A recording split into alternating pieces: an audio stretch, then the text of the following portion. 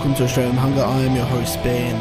On today's show, I've got an interview with Anal Nathrak, Dave Hunt, their vocalist. They're going to be touring Australia next month, but all that in a little bit. Before then, I want to get to an article that I saw. Back to Formula. So, Louder, which is like some weird part of Metal Hammer, I don't quite get it, but Louder Sound, they had an article about why Behemoth's The Satanist is the greatest extreme metal album of the 21st century.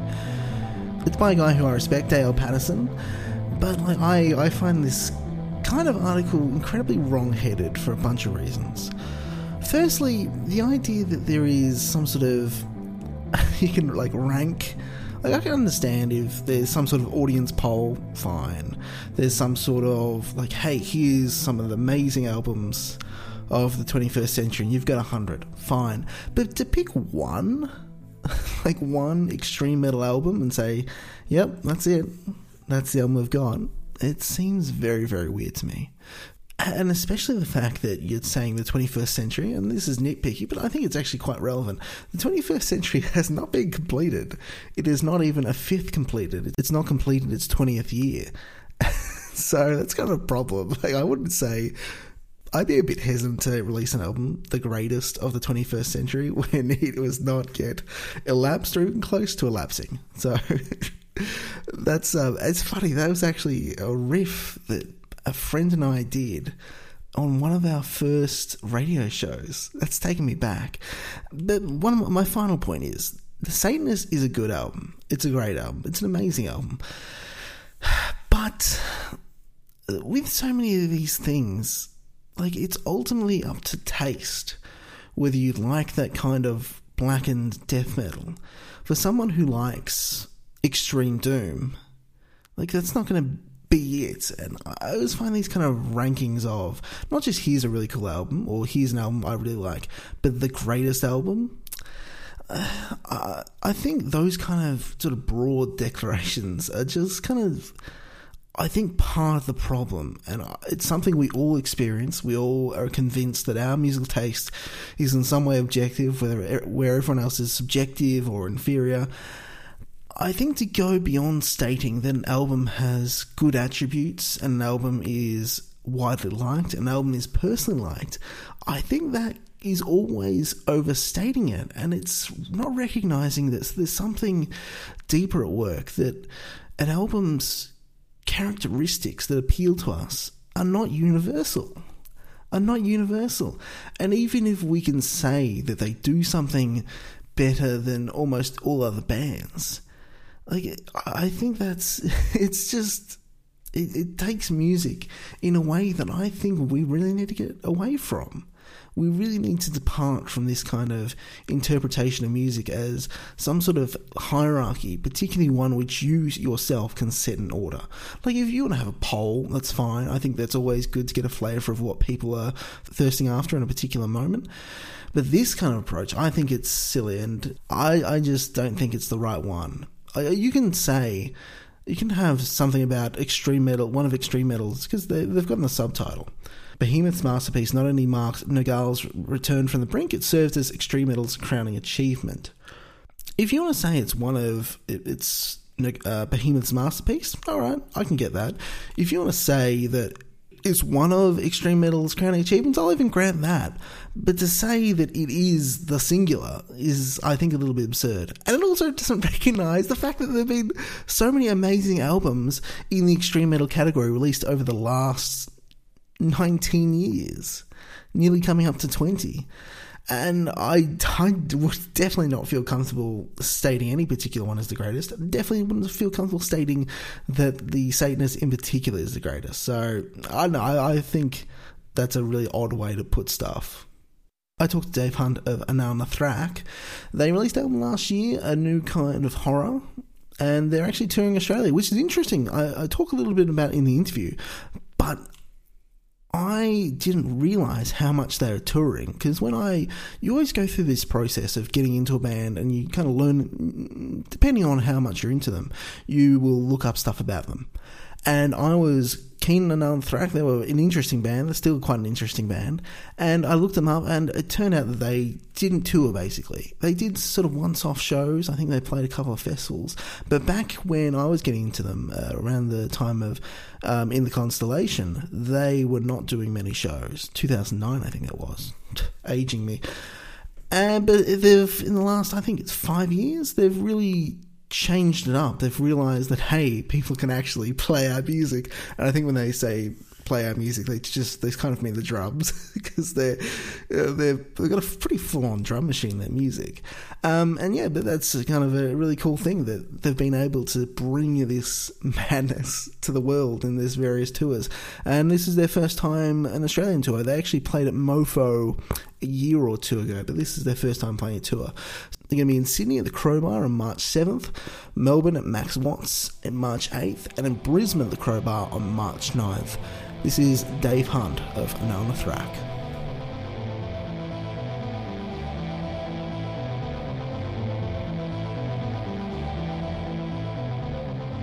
So let's start off talking a little bit about the upcoming tour. So this is your first headline tour for Australia. Give us a bit of an idea of kind of what an Nona Thrak show looks like. What kind of songs you're going to be playing? Like, what are you pulling out from your discography and your new stuff? How is that all going to work?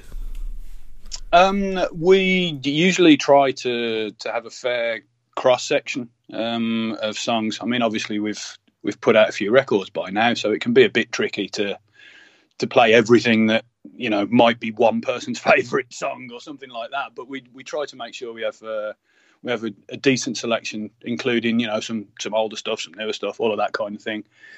So we don't. I mean, some bands you'll see, they tend to play, you know, 10 songs off the new album and then throw an old one in or something, and that's not really what we do.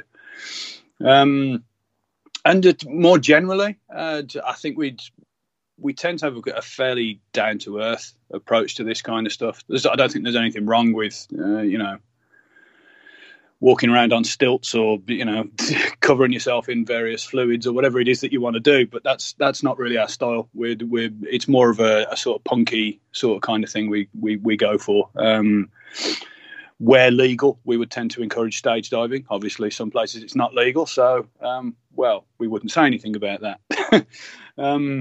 And aside from that, anything can happen, really. I mean, we were lucky enough to play in Australia once before at the Dark Mofo Festival in Tasmania, and that seemed to go pretty well. We had a blind guy stage diving, which was kind of cool, and for some reason we had some guys on stage with their dicks out. Don't really know why that happened, but, you know, anything goes as far as we're concerned. In terms of you sort of more personally, like, when you're up there performing, what is it you're trying to do? What is it that for you you're trying to do which makes, I don't know, in the part that you play, a successful gig? I suppose that's a slightly more complicated question to answer than you might think. I mean, first and foremost, I'm not particularly an exhibitionist, which may sound a strange thing, given what I sometimes find myself doing. So one of the things I'm trying to do primarily is live up to the occasion. You know, there is a degree of responsibility that you bear, I think, if people have come to see you, and you want to make sure that it's justified. So yeah, first of all, don't be shit. It's one of the things you're certainly aiming for. I tend to think of performance.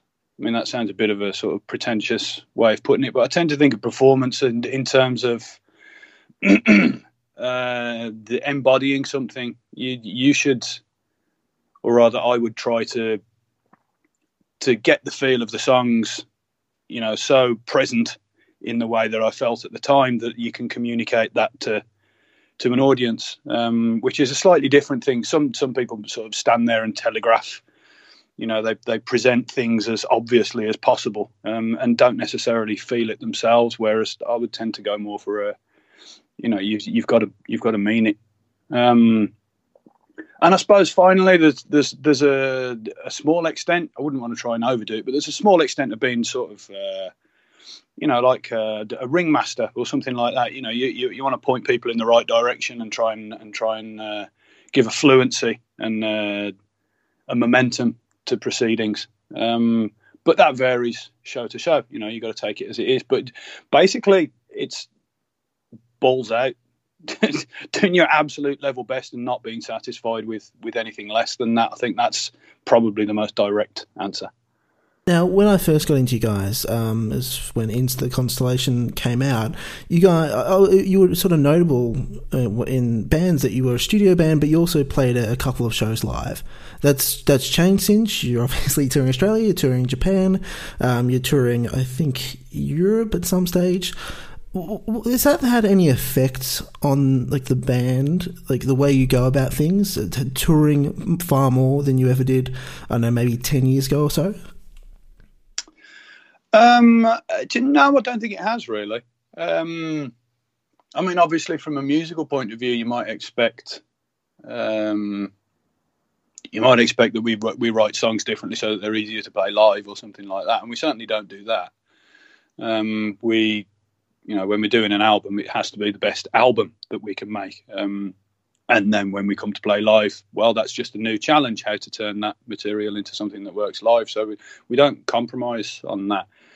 And in terms of the interpersonal dynamics, that side of things, no, I don't think it really changes anything. I mean, we probably saw, even though we play a bit more nowadays, it's not like we're, Metallica. We don't go out on tour for 2.5 years at a stretch or anything like that. And we probably saw more of each other before we started playing live than we do now outside of shows, because Mick lived up the road, whereas now he lives in California. So, it's the more often we play, it's more of an opportunity to meet up as much as anything else. And yeah, I don't think really playing live has changed our perspective on anything at all. It's something that we do, but we always did it. So yeah, no, we are the same people that we were, regardless of being lucky enough. I mean, we appreciate the opportunities that we've had, but aside from that, we're the same as we always were, I think. To touch briefly on the album, from your side of things, Mick obviously being the guitarist, he does production for both Ananthrak and other bands. So he has a large responsibility in it. When do you come into the process? It's a bit of a weird one, actually, because we sort of don't overlap in what we do. If I've got an idea for a sound or a riff or something like that, then I'll talk to Mick about it and he'll listen, but I won't go, here's a song I've written, Mick, you have to put this on the album or anything like that. He's better at that kind of thing, and that's that just makes sense, in the same way that he wouldn't do the same for vocals. But we do tend, when an album's like in the nascent stages, when it's when it's just becoming a bit more than a twinkle in our eyes, we will tend to start having conversations then about sort of general aesthetic matters, an overall feel to maybe a specific piece of art or thing in history or book or something that gives some flavour, some kind of foundational direction that, we don't then necessarily stick to it, but it percolates through what we then come up with. So that is actually a bit collaborative right at the start. But then once Mick properly gets into writing songs and I'm properly into compiling lyric ideas and all of that kind of stuff, it's actually very separate. So, it varies to an extent, but for this album, for A New Kind of Horror, when I went to vocals, I hadn't heard any of the songs. It was the first time I heard them, actually in the control room in the studio. But that's a pretty weird way to work, but it works for us. We enjoy the spontaneity and the directness of being able to react to the music. That I think that comes out in the finished album. So yeah, it wouldn't work for a lot of people, but that's the way we like it. taking the next step from that, you're presented with a piece of music which you're to add your component to it. What is your approach like? How do you feel out where there are parts that you can add to, that there are particular styles of vocals that you should add in particular places? Like, how does that work for you? It's very instinctive. Pretty much everything we do is sort of gut based. So I maintain like a great big list, a document of all the ideas and bits of lyrics and stuff like that I've got. And then when we come to record, it's a matter of, okay, which song we're going to do. Okay, this song, play it a couple of times, get a feel for it, and that the feel of the music will inform the choices that I make from the ideas that I've got and everything. And then I wrap the ideas around the music that's there based on what feels like the most appropriate thing for that piece of music. And the same goes with at a more microscopic sort of level, the particular vocal style on a particular part of a riff or something like that. It's very much a matter of listening to it and responding to it, getting the thing that feels right given that piece of music and given the context of the rest of the song. And like I say, very instinctual. So there'll be times when the very first time it goes through, I can immediately hear the vocal in my head straight away. And it's, you just blurt it out almost. It goes on very easily, you might say. But there can be other times when, we're trying to think, well, we already did that on this bit of this song and that didn't sound quite right or something. And then it will be, aha, I've got it. You sit there trying to grind it out for a while, but then, nah, I've got it. And I'll just say to Mick, right, record this. And he won't know what I'm going to do, but usually he agrees that it was the right thing once it's done.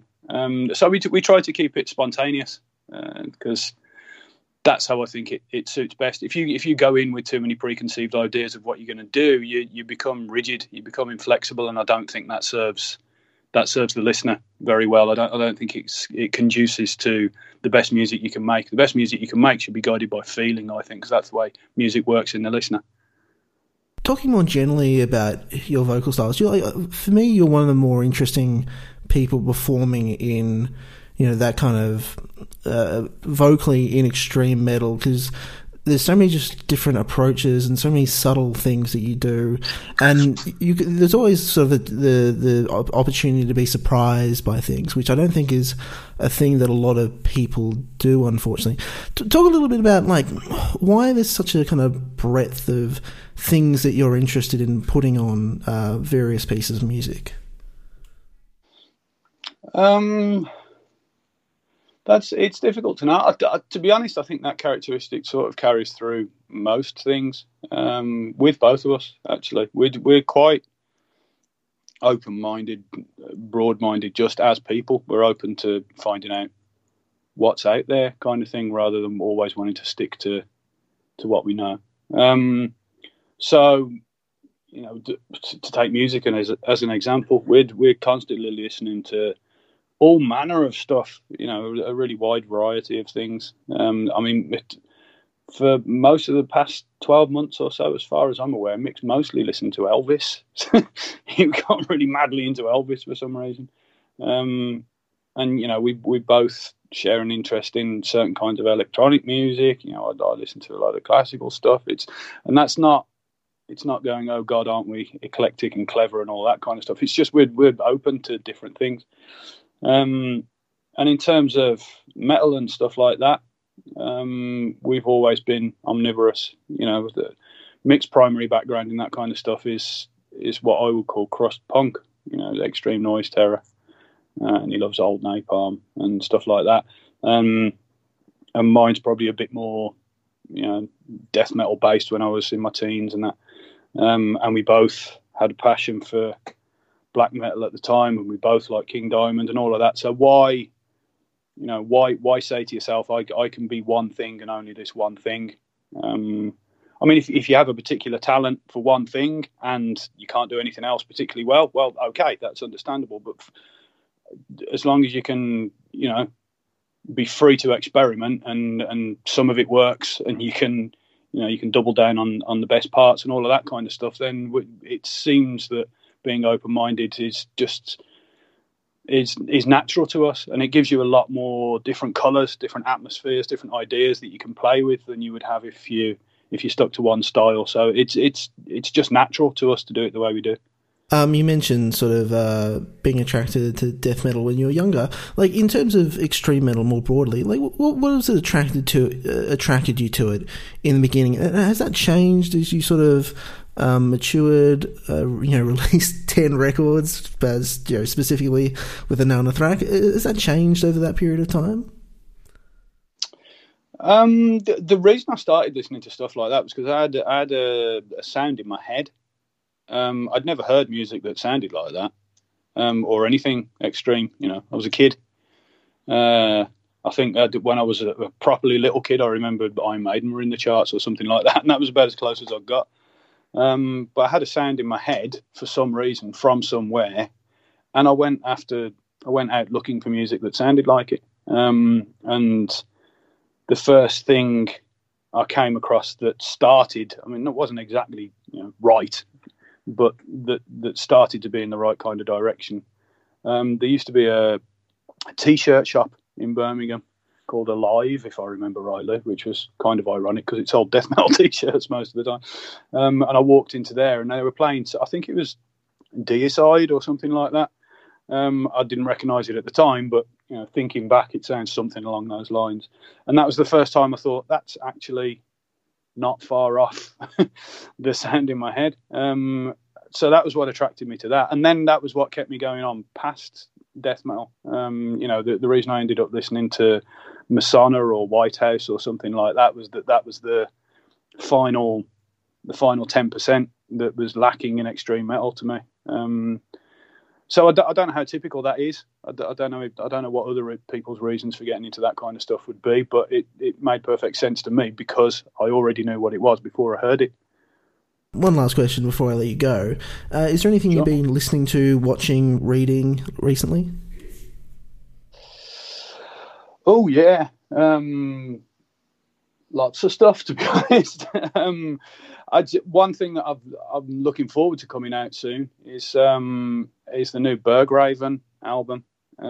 That's a little known, like one man. Well, it's two man actually, I think, but sort of melancholic black metal project from a guy I met in Sweden, and he's not had a new album for like 10 years or something, and that's coming out soon. And other than that, I managed to get a box set of Decca classical music stuff, and I've been working my way through that. So listening to most recently to the Chopin solo piano stuff, which has been amazing. And yeah, you wouldn't get it. Do you get BBC stuff over there, TV? We do, but it's behind the sort of paywall of you have to pay for it, which only certain people have. That's a shame because there's being from Birmingham, it's kind of looked down upon culturally speaking by a lot of people in the rest of the country. And there's a sitcom set in Birmingham called Citizen Khan on the BBC, and it's utterly fucking crap. it's to me anyway. Maybe I'm the wrong audience for it, but to me it seems racist and really unpleasant. But there's an antidote to that that's been on BBC Three lately called Man Like Mobeen, which is really down to earth comedy that reflects, the background of people like me quite accurately. So that's been kind of fun. So there you go. Yeah, they're not necessarily normal recommendations that you might get, but that's been keeping me going.